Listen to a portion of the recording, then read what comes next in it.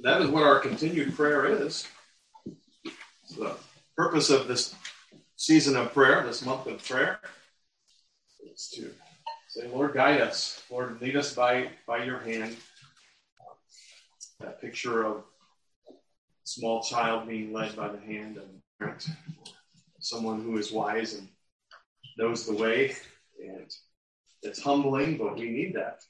So it's good that we sing of these. He will lead. We are confident. He promises that he will. And he is leading in this passage today through the power of the Spirit in a unique way to his followers, not unique to us. We have to be careful of this being just kind of old hat or something that we take for granted. The Spirit's working in our lives. But this would be, the Spirit would come upon the followers of Christ and accomplish things that were unique and amazing and powerful for this specific time, as God says, this is my church that I have created, and with the head being my Son. And so when something this significant takes place, there needs to be powerful signs and a powerful announcement that something grand and amazing has taken place. And we're going to see that today. Unfortunately, these things get misunderstood. And some of the things that God is doing at the beginning of this church ministry to announce to the world of his plan get misunderstood as prescriptive for all of church history and even till today. And that's not what's going on here, but at the same time, remembering that the Spirit that works powerfully among these men and women works powerfully in us today and enables us today. So turn to Acts chapter 1, and we're now in verse 15. Again, we finished the Gospel of John. Jesus reinstated Peter for service. What happened after that? That's what Luke tells us in the book of Acts. It's a sequel to Luke's Gospel.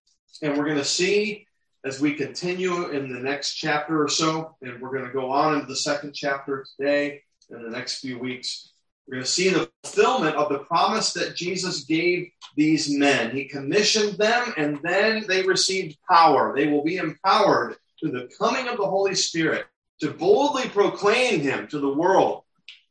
There'll be no more shrinking. There'll be no more questioning.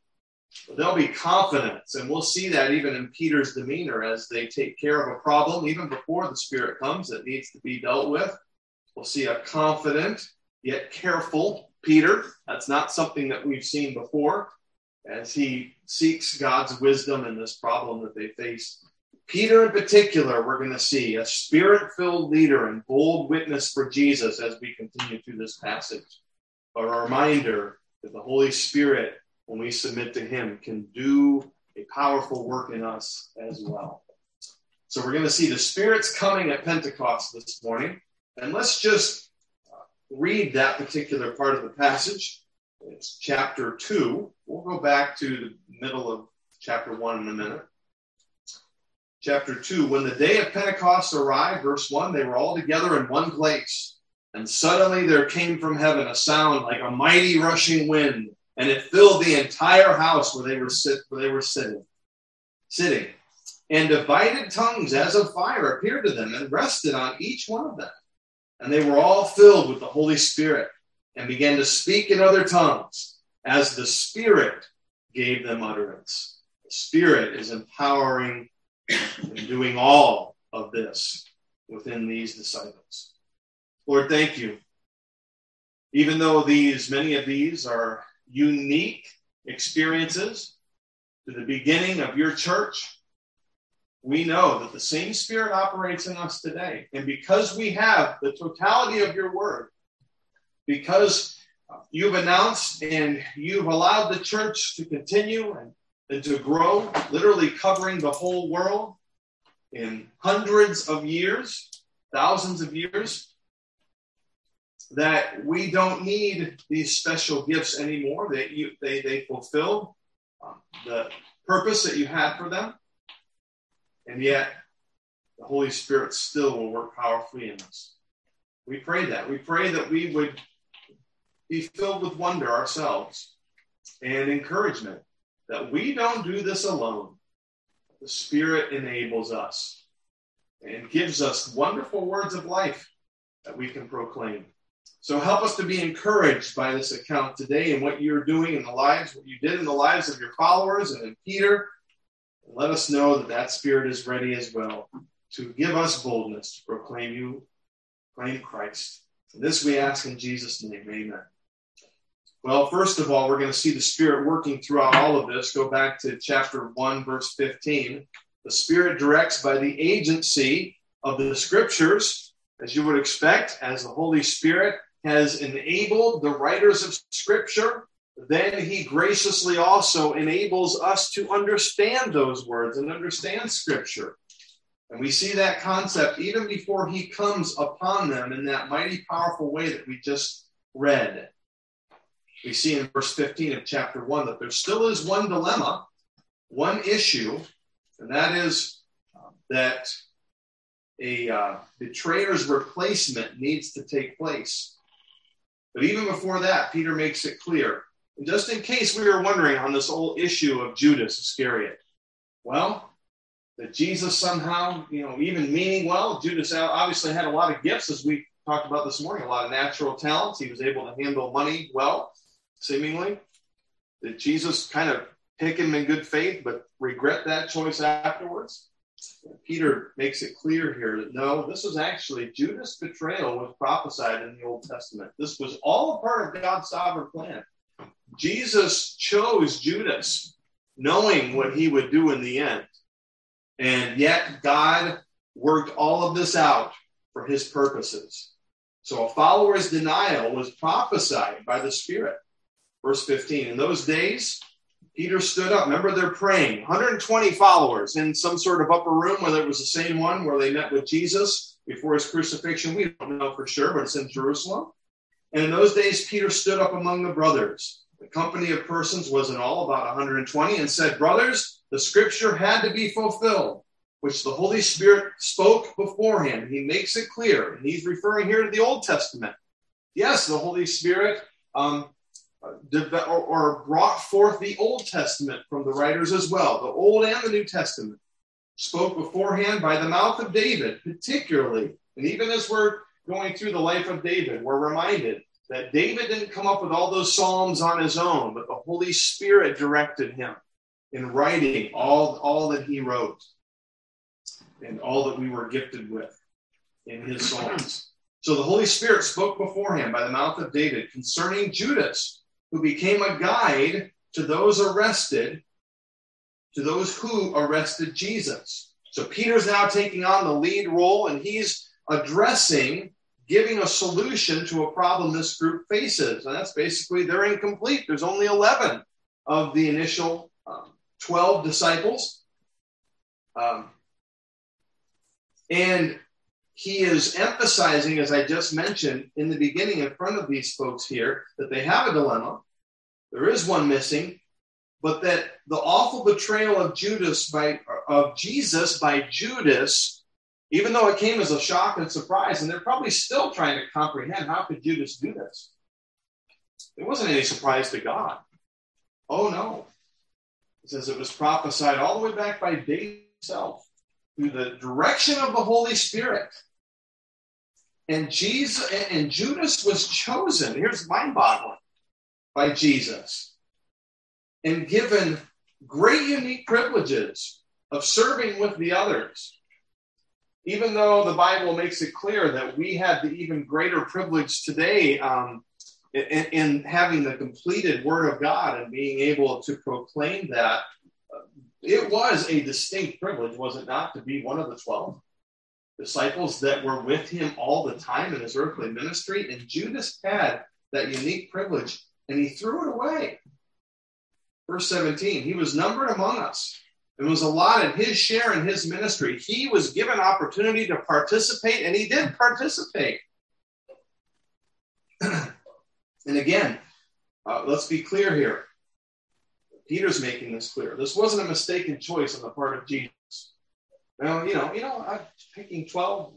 There's always going to be one rotten apple in the bunch. And so, what are you going to do? No, this was prophesied fulfillment of judgment from Old Testament scripture. And we do have this verse in 18 that you kind of wish we could just skip over here. Why do we even need to have this in here? And the reason is it describes the awfulness of the judgment that Judas experienced because he threw away his opportunity to minister and in the end betrayed. And so as awful and as graphic as this verse is, it's included in here to remind us of the awful judgment that he experienced. And this, meshing this with what Matthew tells us may seem a little difficult. What does Matthew's gospel tell us about what Judas, his experience in this story? Well, Judas tried to return the money, remember, out of guilt to the priests at the temple there. And they refused, and what did he do? He tossed the money to the temple floor, and later on, the priest then used it to buy a field. Now, we're not told in Matthew, but we're told here then, you combine these two together, and it seems that this very field ended up being the one that Judas hung himself, and then somehow, again, not to be too graphic here, just trying to explain this, but his body fell from that height, and what happened to it afterwards is described here, and that's why this is called graphically the field of blood. And so verse 18, now this man acquired a field. Now this just kind of ties together Judas throwing the money down and the priest picking it back up and buying the field with a reward for his wickedness. And falling headlong, he burst open in the middle, and all his bowels gushed out. And it became known to all the inhabitants of Jerusalem, and so that field was called in their own language El-Kedama, and that's Aramaic, meaning the field of blood. Awful end, tragic end to one who had so much privilege and potential and threw it all away. But folks, isn't it a reminder that if we're even here today playing along, playing the part of a Christian, but we're not really a child of God, there's going to come a greater judgment later on. Don't fool around with this. Don't be a Judas. This is why we're told this. This is reminding us. This is calling out, proclaiming, don't do this. Don't be a Judas. The consequences are awful. Well, Peter said that this had been prophesied, in a sense, through the Psalms. Well, what Psalms were those? Verse 20, for it is written in the book of Psalms. And first of all, he quotes Psalm 69, verse 25, when he says, may his camp become desolate, and let there be no one to dwell in it. I'll read to you the initial psalm, starting at verse 24. Pour out your indignation upon them, and let your burning anger overtake them. And both of these are really imprecatory psalms, which is calling upon God's judgment upon those, his enemies that would reject him. And so, again, this very vivid sense, Peter is saying, these imprecatory psalms were fulfilled in Judas' betrayal of Christ. Stern, sobering things here. Verse 25, may their camp be a desolation, and let no one dwell in their tents. That's what we just read from Acts. For they persecute him whom you have struck down, and they recount the pain of those whom you have wounded. Describing what these enemies would do. And David is saying, may you deal with them in your anger and wipe them out, basically.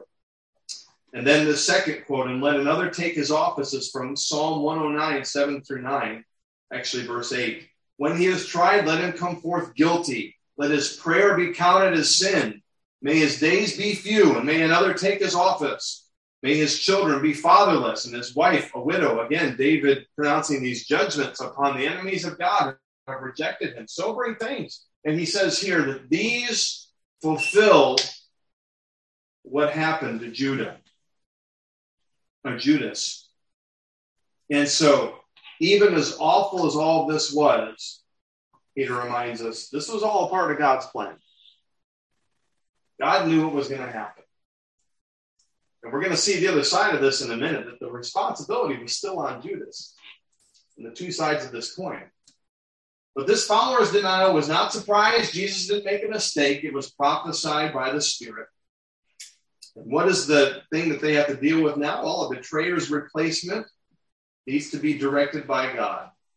And so verse 21, so one of the men who have accompanied us during all the time that the Lord Jesus went in and out among us, beginning from the baptism of John, the beginning of John's baptism ministry there, until the day when he was taken up from us. One of these men must become with us a witness to the resurrection. They're seeking a replacement, but there's some unique qualifications for this individual. You can't just choose anybody. And they are choosing a replacement to be one of the 12 apostles. The apostles, the sent ones. And what were these qualifications? This helps us understand why this office is not still legitimate today. Because what these men, the qualifications, they had to be throughout the entirety of Jesus' earthly ministry, through his resurrection, and probably in context here also the ascension as well. These are the things that needed to take place. Well, let me ask you this. Why did Judas need a replacement? Why couldn't they have just stuck with the 11? And I'll mention this too. Do you already sense that we have a different Peter here than what we had even at the end of John? Confident, but careful. He's seeking God's will in this. And so that's good to see, because there's still some scholars that say, well, Peter was well-meaning, but really they didn't need to do this. And maybe Paul was supposed to be the 12th apostle, and Peter and the other disciples just kind of jumped the gun. And, okay, we got another one. And so Paul's like, well, that's okay. I still can be an apostle. I guess I just won't be one of the 12. Well, that's not what's going on. First of all, Peter makes it clear from Psalm 109 that let another take his office, justified their finding a replacement. I don't know if you've ever heard that political joke. Well, not really a joke, but I've heard people pastors apply that verse to politicians. May his days be few and may another take his office. And understand the frustration when people say that, right? And sometimes we say an amen to that. But this was, in God's plan, a justification of the disciples replacing Judas and having the 12 again. But Jesus chose 12 men, right, to carry out his plans. And so these men realized through Scripture and through the choice of Jesus, they were obligated to keep faithful to that number, that there needed to be 12. And remember, what did Paul say, by the way, of his apostleship? That he was one born out of time. Paul made it clear that his apostleship was different from the other 12.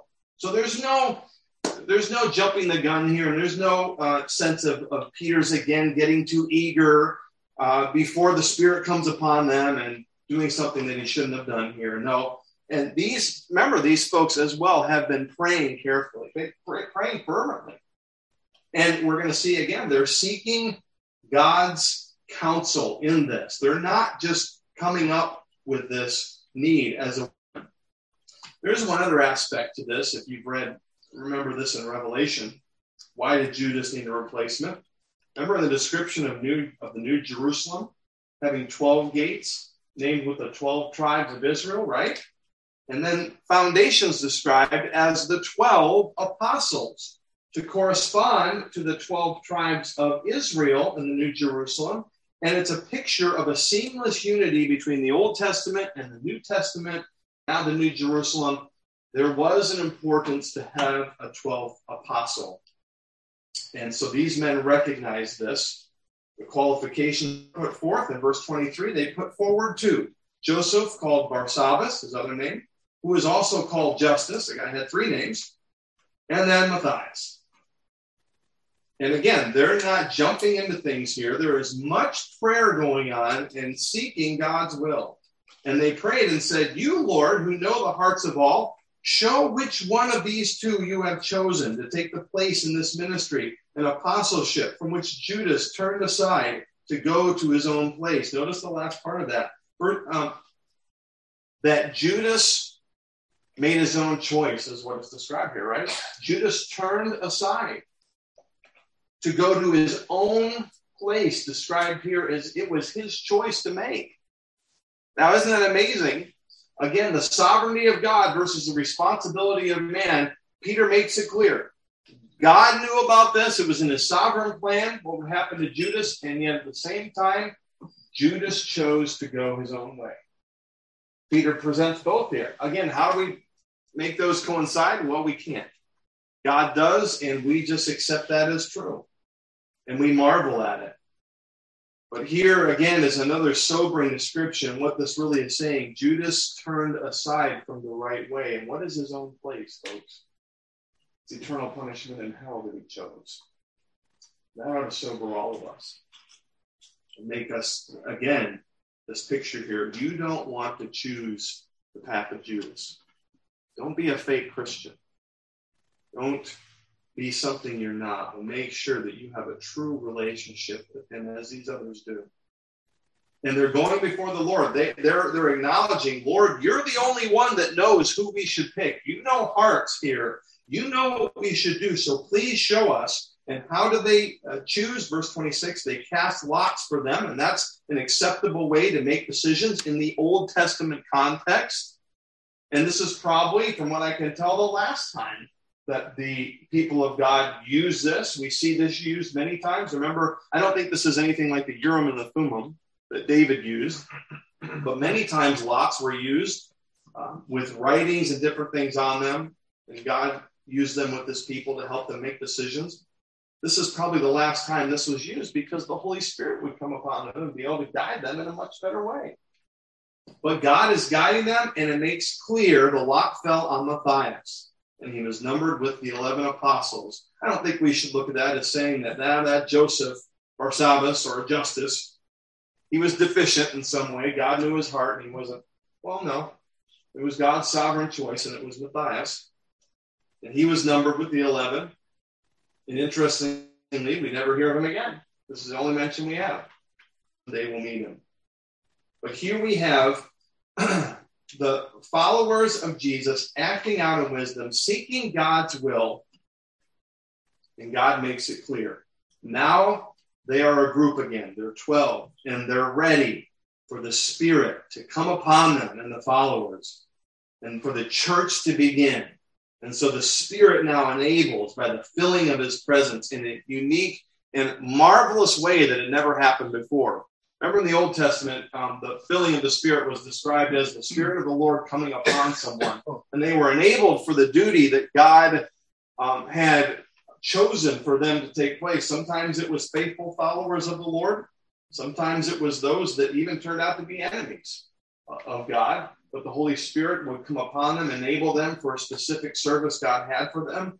But now in a much more full and wonderful way, the Holy Spirit comes upon all of God's children, enabling them to be useful for him in this inauguration of the church. Jesus' followers were fully filled with the Spirit. And in this miraculous first-time event, we have described now in chapter 2, verse 1, when the day of Pentecost arrived. Have you ever thought, by the way, of what Pentecost was? Still celebrated today. It's a major feast within Judaism. Let me just give you a few quick descriptions of what it is. Pentecost is the second of the annual harvest festivals. It would be handled in the fall, and it would come 50 days after Passover, because Penta means 5, 50 days after Passover. And so we have a good idea then of the time of the crucifixion, and then the 40 days that Jesus was with his followers before his ascension, and now 10 days later on the day of Pentecost, this is taking place. It was one of three. There was 3 pilgrimage festivals that devout Jews would come from all over the known world. And they were at the time then in Jerusalem for Pentecost. And many, if you think about it, if they'd already come for Passover, it was another 50 days. Why go all the way home? That many would stay for Pentecost. And so there many times this would be one of the most, the greatest number of visitors that Jerusalem would experience was at this particular festival. Some historians say as much as 2 or 3 million people could crowd the city. That almost blows my mind. But there was a lot of Jews from all over the world. No coincidence, right? God planned all of this, that so many people would be there. It's also known as Shabbat, the Feast of Weeks, and that's described in Leviticus 23, and the Day of First Fruits. And it was a time of thanksgiving, where traditionally the book of Ruth would be read, and all that God did for Ruth. And this may sound strange. Well, actually, unleavened bread was waved in front of the temple as a sign of harvest blessings, and dairy products were eaten. Well, why would that be? To remember that God gave his people a land flowing with milk and honey. All of these things. And then later on, it became a time where the Jews celebrated this, and it seems to be, this is probably accurate, the date of God's gift of his law to his people, and inaugurated the nation of Israel. Well, why is that important? Because now God is inaugurating a new entity, the church, on this day of Pentecost, this feast. And a new covenant that doesn't include just Jews, but they're going to find out pretty soon here in the book of Acts that it includes Gentiles too. And remember what Rob read a little bit earlier from Isaiah, talking about the branch of Jesus coming that was initially fulfilled in the birth of Jesus and his earthly ministry, but the final fulfillment of that described was the kingdom that Jesus will one day enter in. But it's described as the Spirit of God working through him and people from all over the world understanding truth. And right here, we're going to have a preview of that in the coming of the Holy Spirit upon his followers, so that people from all over the world will hear the word of truth in their own language, as we're about ready to see here. A lot of themes going through in meaningful aspect of why Pentecost was the time that God chose. It was a great spiritual harvest that would very soon be celebrated, not just a physical harvest. And I got many of these themes, by the way. If you know a man named Craig Hartman, a Jew who is a conservative fundamentalist, who has a wonderful ministry in New York City. He's written a book called Through Jewish Eyes. And a lot of this perspective I got from him, very helpful. So they're all together, the day of Pentecost. A lot of meaning involved here. All together in one place, and all of a sudden there came from heaven a sound like a mighty rushing wind, and it filled the entire house where they were sitting, and divided tongues as of fire appeared to them and rested on each one of them. Why the rushing wind and the fire? Well, it certainly made for an entrance, an unmistakable, amazing entrance, but all throughout the Old Testament, God's presence is illustrated and specified by rushing wind. Remember, even with Elijah and many other the events of the Exodus and different things. And fire was a sign of God's glory in visions and different things. So really, it's very fitting that as the Spirit comes upon these individuals, that there is the reminder of the presence of God and this rushing wind and this fire that all comes together.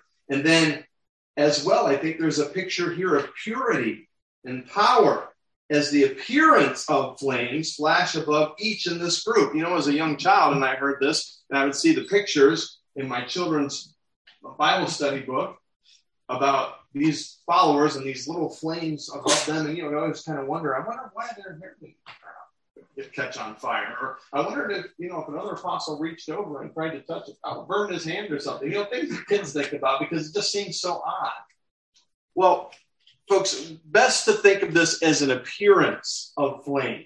The followers, everybody was fully aware that God's presence and that what Jesus had promised, the coming of the Spirit, was upon them. And it was a time of marvelous joy and wonder as this took place. And a picture that the Holy Spirit had rested on each of them, had filled them, and was preparing them for service. Verse 4, they were all filled with the Holy Spirit. And here's that miraculous sign, and began to speak in other tongues as the Spirit gave utterance. Now these tongues, let's talk about this. We also have these tongues described in 1 Corinthians 14. We need to understand that these tongues here are different from those in 1 Corinthians 14. What's the difference? Well, these tongues, they're languages that are immediately understood by others that speak those languages around them. As they spill out of the upper room, the room here, and go out into the streets of Jerusalem, immediately people understand, well, that person's talking about God, the marvelous works of God, the gospel, in my own language. The tongues described in 1 Corinthians 14 involve an interpreter. And there's a lot, we don't have time to go into that today, but there's a lot of misunderstanding, a lot of different interpretations. Some think that Paul is saying that the gibberish and the need for an interpreter means that that form of tongues weren't even legitimate. There is something different about that. But regardless, even if God was using the form that Paul describes in 1 Corinthians 14, which was unrecognizable without an interpreter, you had to have an interpreter there for people to understand. So the whole point of tongues is to help people understand God's word. And certainly that's the case here. These are tongues. These are different languages, not creative gibberish. And if people get into an argument, with that today, or there's people that still try to practice tongues. I had a friend that came out of a Pentecostal background and kind of gave us a little summary or a little example of what they would do when they would speak in tongues today. And you couldn't understand any of it. It was very strange to hear. So when you hear that, it's like, well, if you want to say tongues are legitimate, then really it needs, if you want to say that the gift of tongues extends to today, then you need to recognize as well that it's different languages spoken. And you don't ever hear that really, or not that I'm aware of, with modern groups today that speak in tongues of their different languages. You don't see me speaking Spanish over here and speaking German over here that have never studied it before. If you find a situation where that's happening, let me know. I suppose, it'd be possible. God could decide to do whatever he wanted to do, but we just don't have that. It makes it clear that that was for this specific time. But it really was remarkable for those hearing this, and it caught their attention. But remember that this is all the Holy Spirit. The Spirit gives them utterance, and they spill out into Jerusalem. Verse 5, now there were dwelling in Jerusalem Jews, devout men and women, from every nation under heaven. We already described why. This is Pentecost. You have Jews from all over the world speaking all kinds of different languages. And as this sound, the multitude came together, they were bewildered. Really the idea of astonishment and wonder, because each one was hearing them speak in his own language. And they were amazed and astonished, saying, are not all these who are speaking Galileans? Somehow it was apparent to them, even not having met this group, the apostles and the folks with them, that they were mostly from Galilee, whether it was their appearance or the way that they talked. Basically, they're kind of saying here, how do these commoners, how in the world are they able to speak so fluently in so many different languages? There are people, my wife included, who have studied languages for years, and she is able to speak Spanish. She would not say fluently, but she impresses me fluently enough.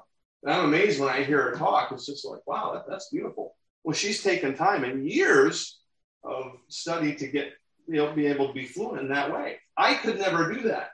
And sometimes I'll joke around and just kind of spurt out a Spanish word or try to read it. And, she'll roll her eyes at me because it's obvious. I have no idea what I'm saying or what it even means. And something that what really bothers me is when I make up my own Spanish words. That's, you heathen. Because it's obvious that I have not had that training. I can't speak that well. So all of a sudden, if I come before you and I'm speaking beautiful Spanish that's even, far beyond what my wife can speak, that's not me. That's the work of something powerful and supernatural, the work of the Spirit. And these folks are looking at these Galileans and saying, this, I won't say the word ain't, but this isn't normal. There's something amazing going on. In verse 8, and how is it that we hear? Each of us, we understand what they're saying. And I think best to think of that these folks are going out and they're telling people about Jesus, the mighty works of God. And then they give a long list here. Parthians and Medes and Elamites and the residents of Mesopotamia and Judah and Cappadocia and Pontus and Asia and Phrygia and Pamphylia. Almost sounds like I'm speaking in tongues saying these words. Egypt and the parts of Libya beyond to Cyrene, and visitors from Rome. And it's interesting, the list ends on Rome, and the book will end on Rome. That's literally, in an initial fulfillment here, all the world. This list moves from the eastern part of the world to the western part of the world and ends in Rome. Both Jews and proselytes, Jews and those that have converted to Judaism. Cretans, hey, we know what those folks are. We've been studying Titus, all right? And Arabians. And we hear them telling in our own tongues the mighty works of God. And these people are astonished and amazed. The words here are astonished, really perplexed. How can this be? And saying to one another, what does this mean? There's two responses to this. Some realize this is supernatural. This isn't normal. And there's a reason for this, and we don't know what it is, but God is doing something here. What does this mean? What is God doing? And there are others that hear this, and because they don't understand it, they decide to mock it. Verse 13, others mocking said, oh, they're just filled with new wine. They're just drunkards. And don't we still have, by the way, that response today to the gospel? Some are interested. I want to hear more. What is this? And the Holy Spirit works in their hearts, and we pray, and they get an interest. And even as we have people described in our list, our prayer list of people that we're talking to, we're praying for each of these, and that would be their response, that they want to know more as we share the gospel with them. And that's the response we want. But unfortunately, folks, the other side of this that we shouldn't be surprised by is there's those that mock and are offended and make fun and make light of these things. Oh, they don't know what they're talking. Oh, they're crazy. They just use, the Bible and this as a crutch. They can't live life on their own. And whatever people say today, they mock just like they mocked back then. And it's a reminder to me that we still need to faithfully proclaim God's word, regardless of reactions that we get today, just like these folks did. The Holy Spirit enables us, not with tongues and different things, but enables us to proclaim. And there's a lot of different responses. But God's work and the work of the newly formed church and the power of the Spirit are doing exactly what Jesus told them they would. And these disciples are changed. They're not the same doubting, nervous, self-centered men that they used to be, and women.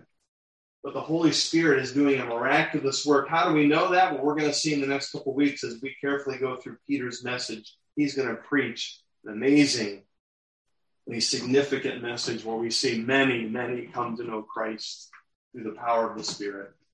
But folks, as we finish up today, let's just make this real practical. How do we apply this?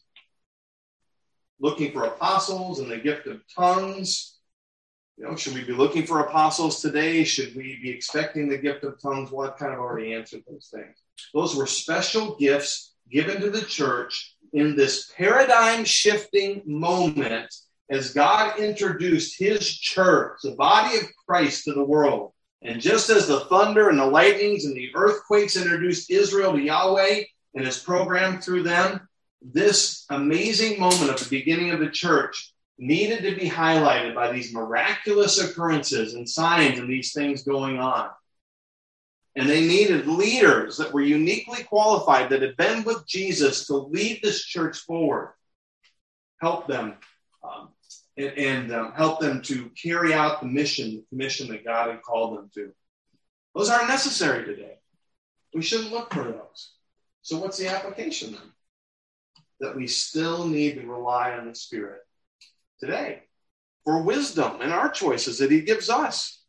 We don't have to choose apostles today, but we have lots of other things that we question and we wonder, Lord, what would you have us to do? And we're praying about these things. And we rely on the Spirit's guidance and the wisdom and the guidance through his word.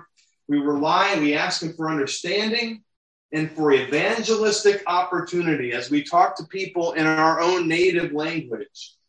We still need the Holy Spirit to enable us to do that effectively. We can't go it alone. The Spirit is just as crucial and important for us today as it was for them back then. And we can trust, because we have all of God's word, that we have all the Spirit that we need. And Jesus has given us everything that we need to accomplish the Great Commission today. That should encourage us and fill our hearts with joy. Father, help us to acknowledge and remember that we have all the Spirit that we need today. In this wonderful moment where the church, you created the church essentially, and the Holy Spirit came upon them. We have enjoyed and had the benefits of this ever since. Help us not to take that for granted. And Lord, this awful warning about what happened to Judas, I pray that there would be no one in the sound of my voice that would still be faking it, who's acting as Judas did, as a Christian and going through all the motions, but has not truly put their faith and trust in you. May they today turn from that course before they have awful judgment on them. Let them come to me or one of our leadership and get that right. Come before. Trust Christ today. For those of us who have done that, help us to fully submit and depend upon the Spirit's work in our lives. For our decisions as a ministry, for our evangelistic fervor, and for understanding of your word. We need that. And you've given us all we need. So help us submit. Help us not to grieve the Spirit in our lives, but submit to him in all things. And we can see a powerful work done in this community through our efforts, through the power of the Holy Spirit. And we desire that, and we pray for that. For it's in Jesus' name that we pray. Amen.